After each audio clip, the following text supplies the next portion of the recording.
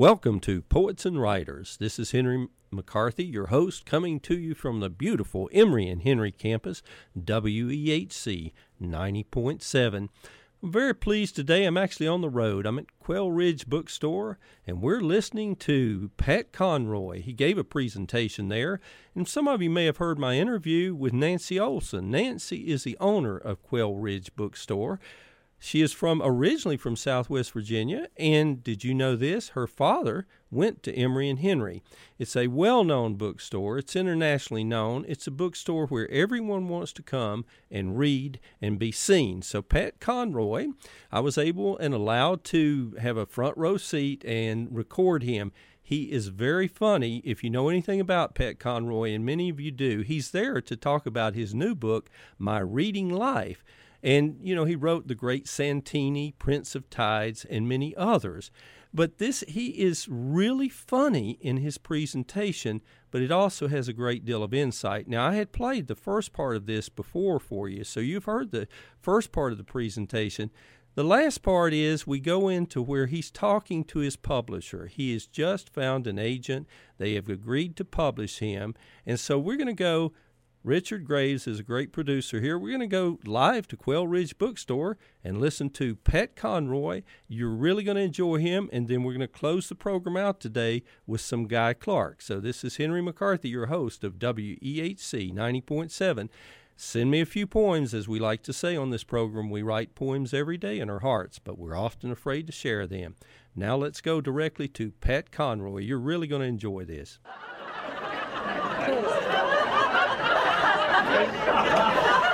Julian changed my life when he said, "My God, they're naive and beautiful." He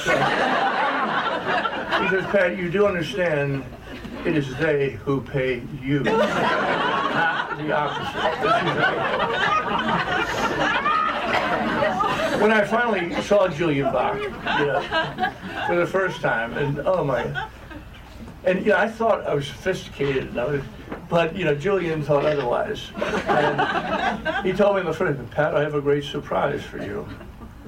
I said, "What's that, Mr. Bach?" He said, "Tonight, my wife and I are taking you to the opera." Have you ever heard that word, the opera? And I go, "The opera?" I think this guy thinks I'm an idiot. And he said it's a play sung in a foreign language. So I entered the world of New York publishing. Not at my best, but I had entered at least at last. I went to Texas last week, and someone asked me about the first time I'd been to Texas signing my books. And at this time, it was one of those situations where the first books didn't sell much. They just did not sell very much. Later they sold more when movies were made out of them. But right at first, there were not any sales, and they kept waiting for this maddening breakout book. And I went down to Dallas, Texas, and had a new theory. They always have theories in publishing. And their theory then was, and I love this theory, if we put Conroy next to famous writers, there will be people so embarrassed that nobody is buying his books that they will drift over from the lines of the famous people to actually purchase one or two of his books. So I sat there in my head. Right beside me, there was Irving Stone. And Irving was, he's signing my gut. And right to my right, what was that woman's name? I will think of this woman's name. Here's what it is. She told me later that she was the 5th best-selling writer on earth. Wow. And I will, who is that? Y'all need to help me out, but none of y'all would admit you read her books. Danielle Steele? What? She Western girl? Taylor. Okay. What? This is getting old. I can't believe I don't remember this one. But anyway, I will, possibly I'll remember this in detail. Well, we started signing. I think I was with the Lords of Discipline. And if I had shot a pistol in front of my desk, I would not have harmed a single child. So I finally, and I look over, and Irving Stone is he's going, and he's not looking up. He's so busy signing books, and his books are this big. They're like the new Mark Twain autobiography. They're huge, and he's signing so much that finally I got up to help him.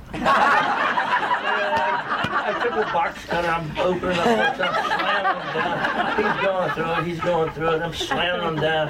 And he looks over, he notices that I'm helping him. And he feels not only pity, but probably a father-like, thing for this loser that's not selling a book. So Irving says to me, "Would you like to know the secret of my success, Bill?"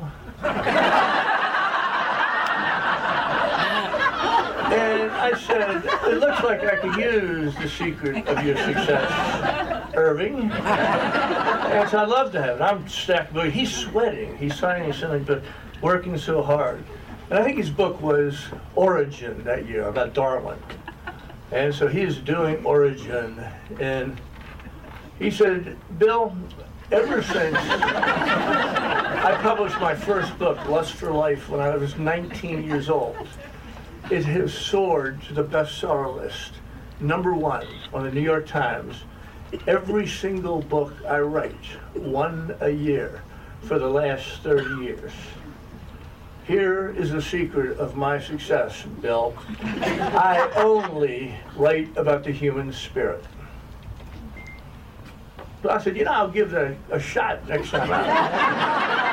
It sounds like a good plan, and I'm going to try to hook that human spirit in my own books to the thing.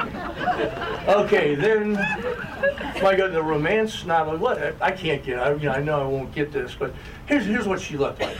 Okay, it was she looked like she was from Arizona. Okay, and long black tresses. And long black tresses, and then she had on, boots made from extinct lizard skin. And, one of those fabulous belts that Texans love to wear. And she had a vest, made out of antelope hide. And, Southwestern jewelry, and, it was a slinky, sexy girl. And she comes over with carpal tunnel syndrome. And she has signed so many books that, she simply is broken down. Her body is breaking down. And she looks at me with pity in her eyes. And she was so Southwestern looking, I could not help but note a sprig of cilantro in her hair. And she looks at me and she says, "Pat, I read your book, The Lords of Discipline, last night. I know what's wrong with your career." And I said, "Thanks so much. I now know what's wrong with my career, too." She said, "What's that?" I said, "I'm not writing about the human spirit." She says, "Human spirit ain't got nothing to do with it." I said, "What are you talking about?" She said, "Ain't the human spirit. I read your book. It's 500 pages long. And there is not one bit of sex in your entire book." And she said, "Can you explain why?" And I said, "Yes, I can." And she said, "What is it?" And I said, "My grandmother's still alive."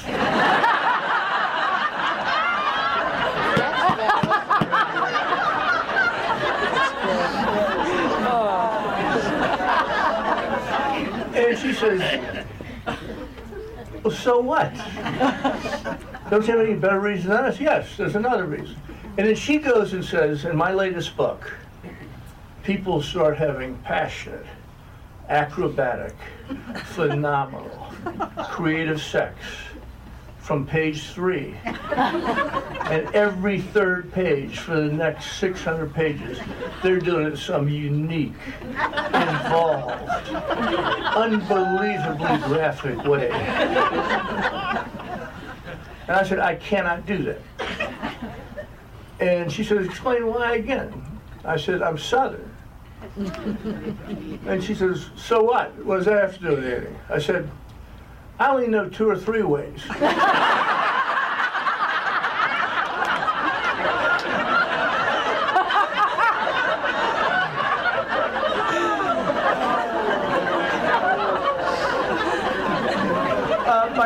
career drifted on. I went to Miami that year, and I was speaking with a young writer, also a pretty girl, named Anne Rice. And so, Anne was, making her way, and she was something. She was exotic, and she was, this, and she didn't mention no human spirit either. Now that I think about it, there was no human spirit involved in what Anne told me that week. But I loved her.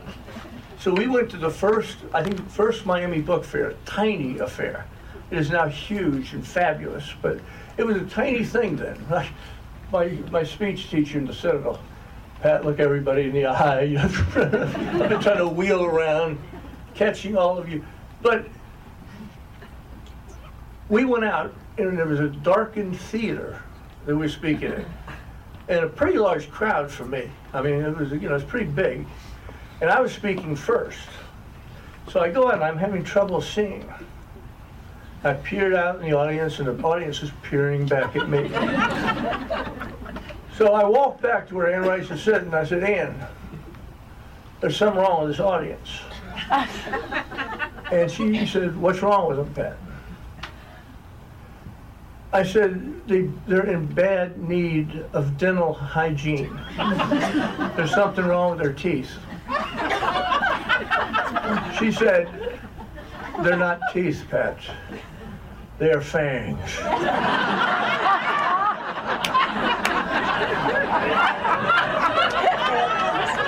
So they are my fans, not yours. So I go back, I look, and there's about 250 guys with their little teeth sticking out and their capes on. But that is what I have liked about the literary life. It has brought me into contact with this kind of thing. My mother, now this is Kitty's friend again, and my mother is the first chapter of this new book. And she taught me how to love reading, and I loved it passionately. One of the things I loved about Kitty Mancini, she loved it as much as I did.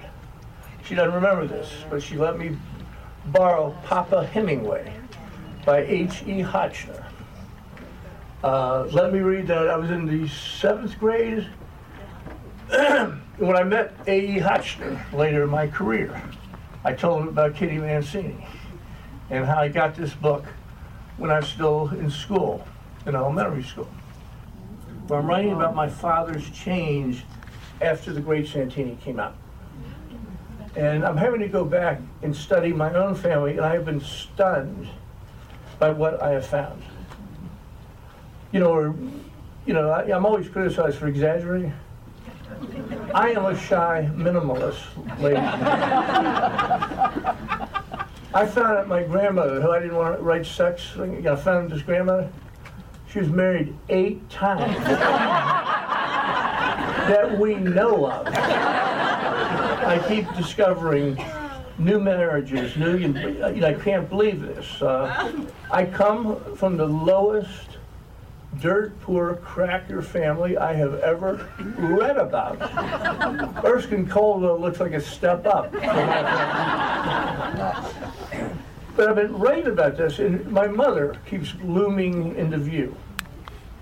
And I remember my mother, when she was dying of leukemia, and it's agonizing. A lot of y'all have been to this, the death of your mother, and this. I said, why can't Dad die, Mom? Okay, what is this?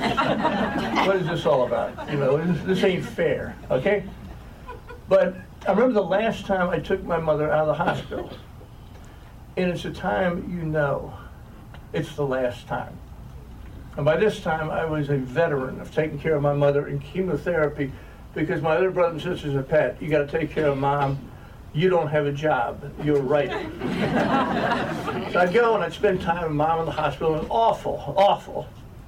But the last time I took her out, we developed a ritual that I loved. And this ritual was like this. I would take her, she couldn't eat for about a week when we got home. She was just, the chemotherapy was too violent.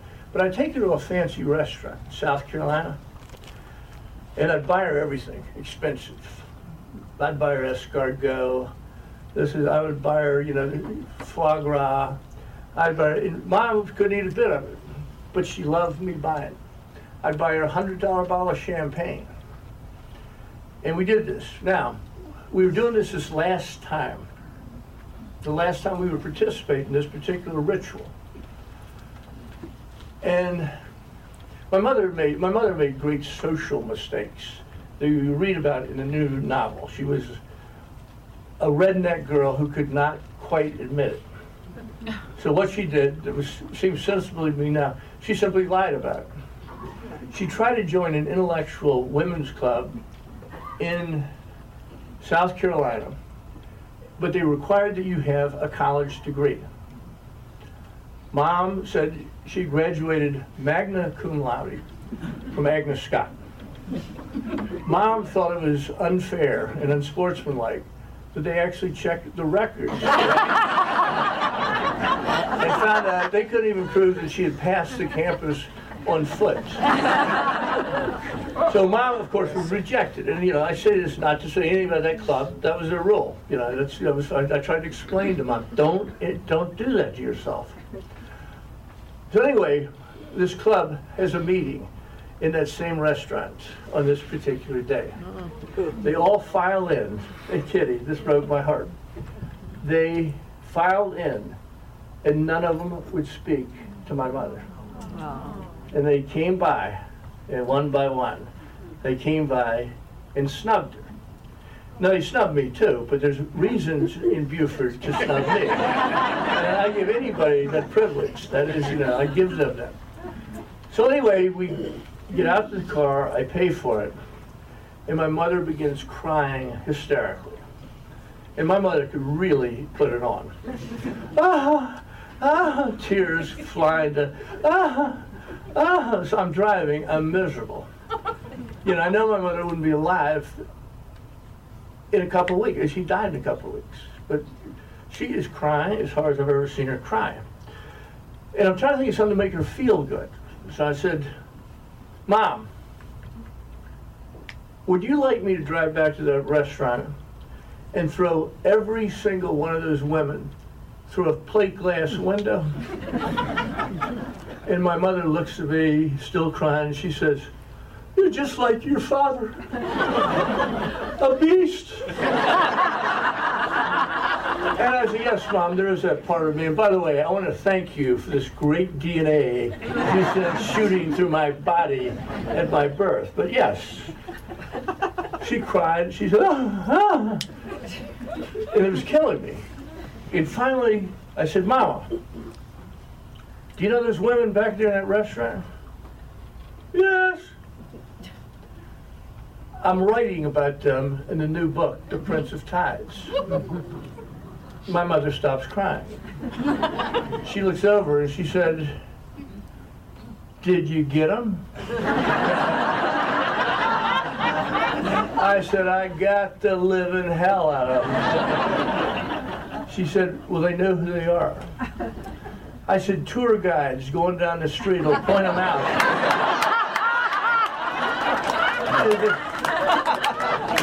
And my mother said to me, son, you're just like me. Let me finish with this. The thing about writing about my father is proving very moving to me. I've learned things about him. And let me also tell you, he was the worst father I have ever seen in my life, bar none. I love Don Mancini, the wife of the great Kitty, more than I love my father. And I'm grateful to him to this day for being so nice to me as a boy. I'm grateful to anyone who was nice to me as a boy. Dad never was. And I regret that, and I'll carry that. It's a mark with me. But in writing this book, when Dad died, when he started dying, I interviewed my father. And Dad was, he got into it. And about the third day of the interview, he said, son, I know what you're doing. You're writing about me, right? He said, you know, your career's gone downhill since the Great Santini. You lost your best subject there. And you shouldn't have killed me in the end because it screwed up the sequel. Hollywood did me one favor when they were making The Great Santini. Dad was worried. He said, John Wayne is dead, son. Only he could have gotten my virility across to the American people. Hollywood did me this favor. They sent Dad a telegram.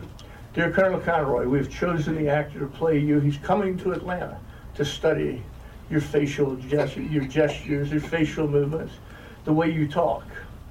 His name is Truman Capote.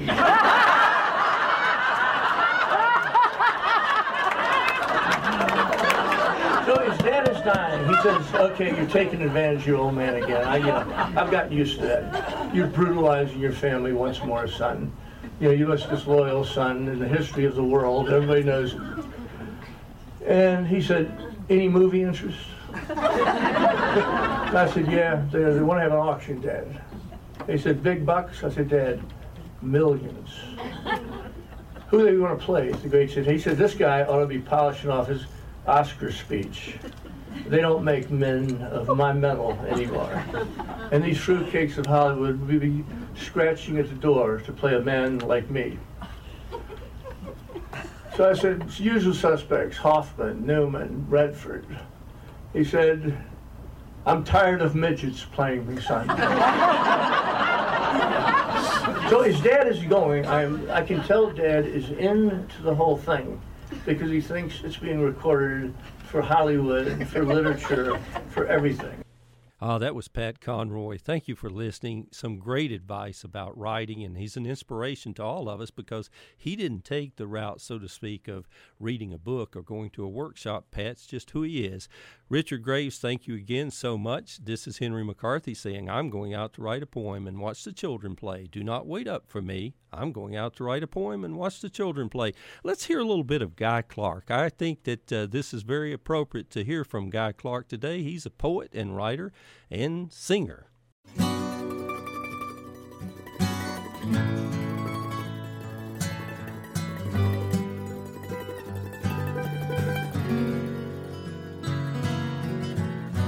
Now William Butler Yeats and Jeans got up to play guitar and sing in some joint in Mission Beach last night.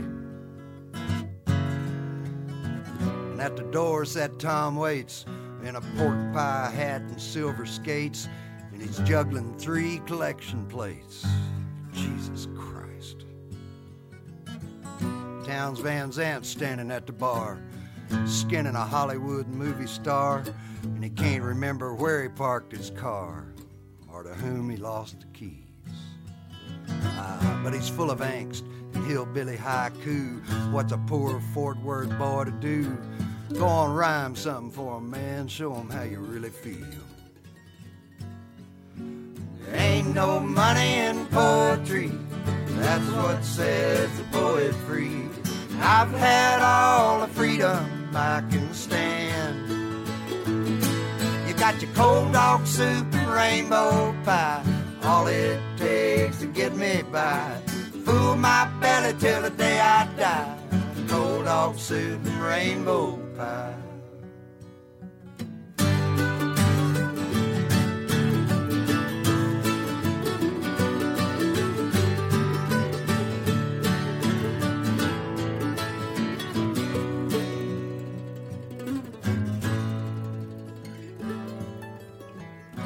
Ginsberg and Kerouac, shooting dice, playing Ramblin' Jacks, guitar with a cowboy painting pickguard on it. And they sat in the back and they drank for free, and they rhymed orange with Rosalie.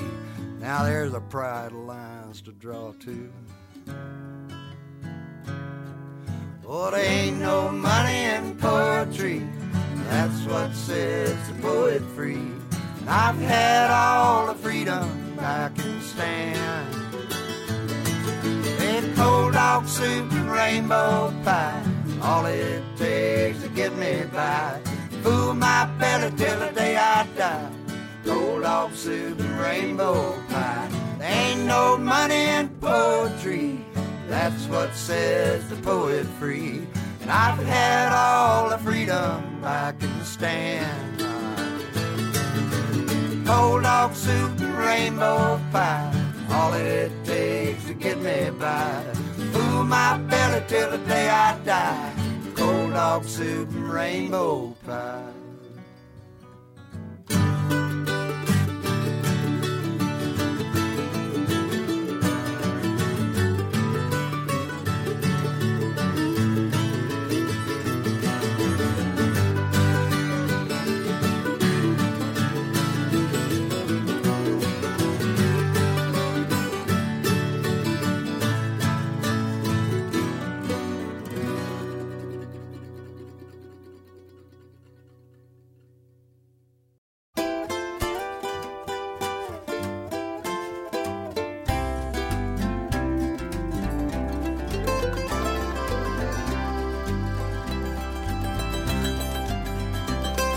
South coast of Texas, that's a thin slice of life. It's salty and hard, it is stern as a knife. Where the wind is for blowing up, hurricanes for showing, snakes how to swim and the trees how to lean. And the shrimpers and the ladies are out in the beer joints, drinking them down before they sail with the dawn. They're bound for the Mexican Bay of Campeche, and the deckhands are singing adios, Jolie Blonde.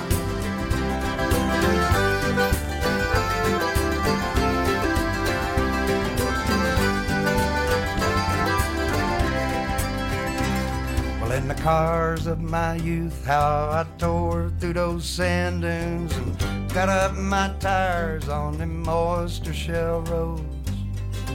Ah, but nothing is forever, say the old men in the shipyards, turning trees into shrimp boats. Hell, I guess they ought to know. And the shrimpers and the ladies are out in the beer joint, drinking them down before they sail with the dawn. Bound for the Mexican Bay of Campeche, the deckhands are singing adios, Jolie Blonde.